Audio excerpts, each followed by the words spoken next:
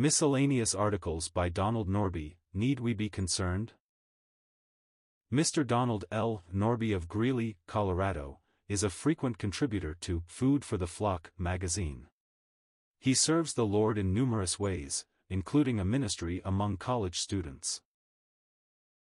I watched the cars whipping by as we walked in an affluent suburb, Mercedes, Cadillacs, Porsches, luxury cars by the dozens. And I wondered what the Lord Jesus would say, how he would feel. The affluence in some areas is amazing. The opulence of homes in these posh suburbs and the leather-seated luxury of the cars is most impressive. Exotic vacations are viewed as deserved necessities, the Caribbean, Europe, the Far East. And the church is subtly influenced by the culture and advertising of the age. Elisha rebuked his servant Gehazi for his greed. The Lord's servants have the same propensity toward this evil. Elisha said with a heavy heart, "Is it a time to receive money and to receive clothing, olive groves and vineyards, sheep and oxen, male and female servants?" 2 Kings 5 verse 26. Elisha was saying what Jesus said centuries later, "Seek ye first the kingdom of God." Matthew 6 verse 33. God's things, God's interests, must be first in the thinking of the man of God. The world and its culture are earth-centered. People are utterly self-centered, seeking their own happiness, their own fulfillment. Self sits at ease on the throne, served by materialism and pleasure. Moral absolutes are crucified that self may be gratified. Paul wrote, "Whose end is destruction, whose God is their belly, and whose glory is in their shame, who set their mind on earthly things." Philippians 3 verse 19. Marriage is preserved, as long as one's happiness and egotism are gratified. But when one is not having his needs met, divorce is viewed as justified. My happiness comes first, regardless of the misery it may cost others. And now Christians are divorcing as readily as unbelievers. In our churches we hear of the needs of God's work at home and abroad, and finances are among them.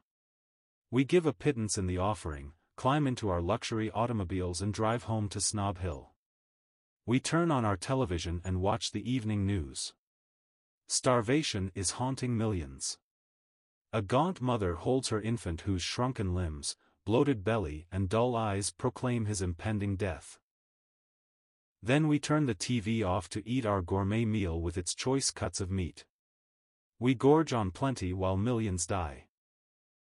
We need to ask ourselves, what was Jesus' attitude? How about Peter? And Paul? What were their values? How would they spend their money?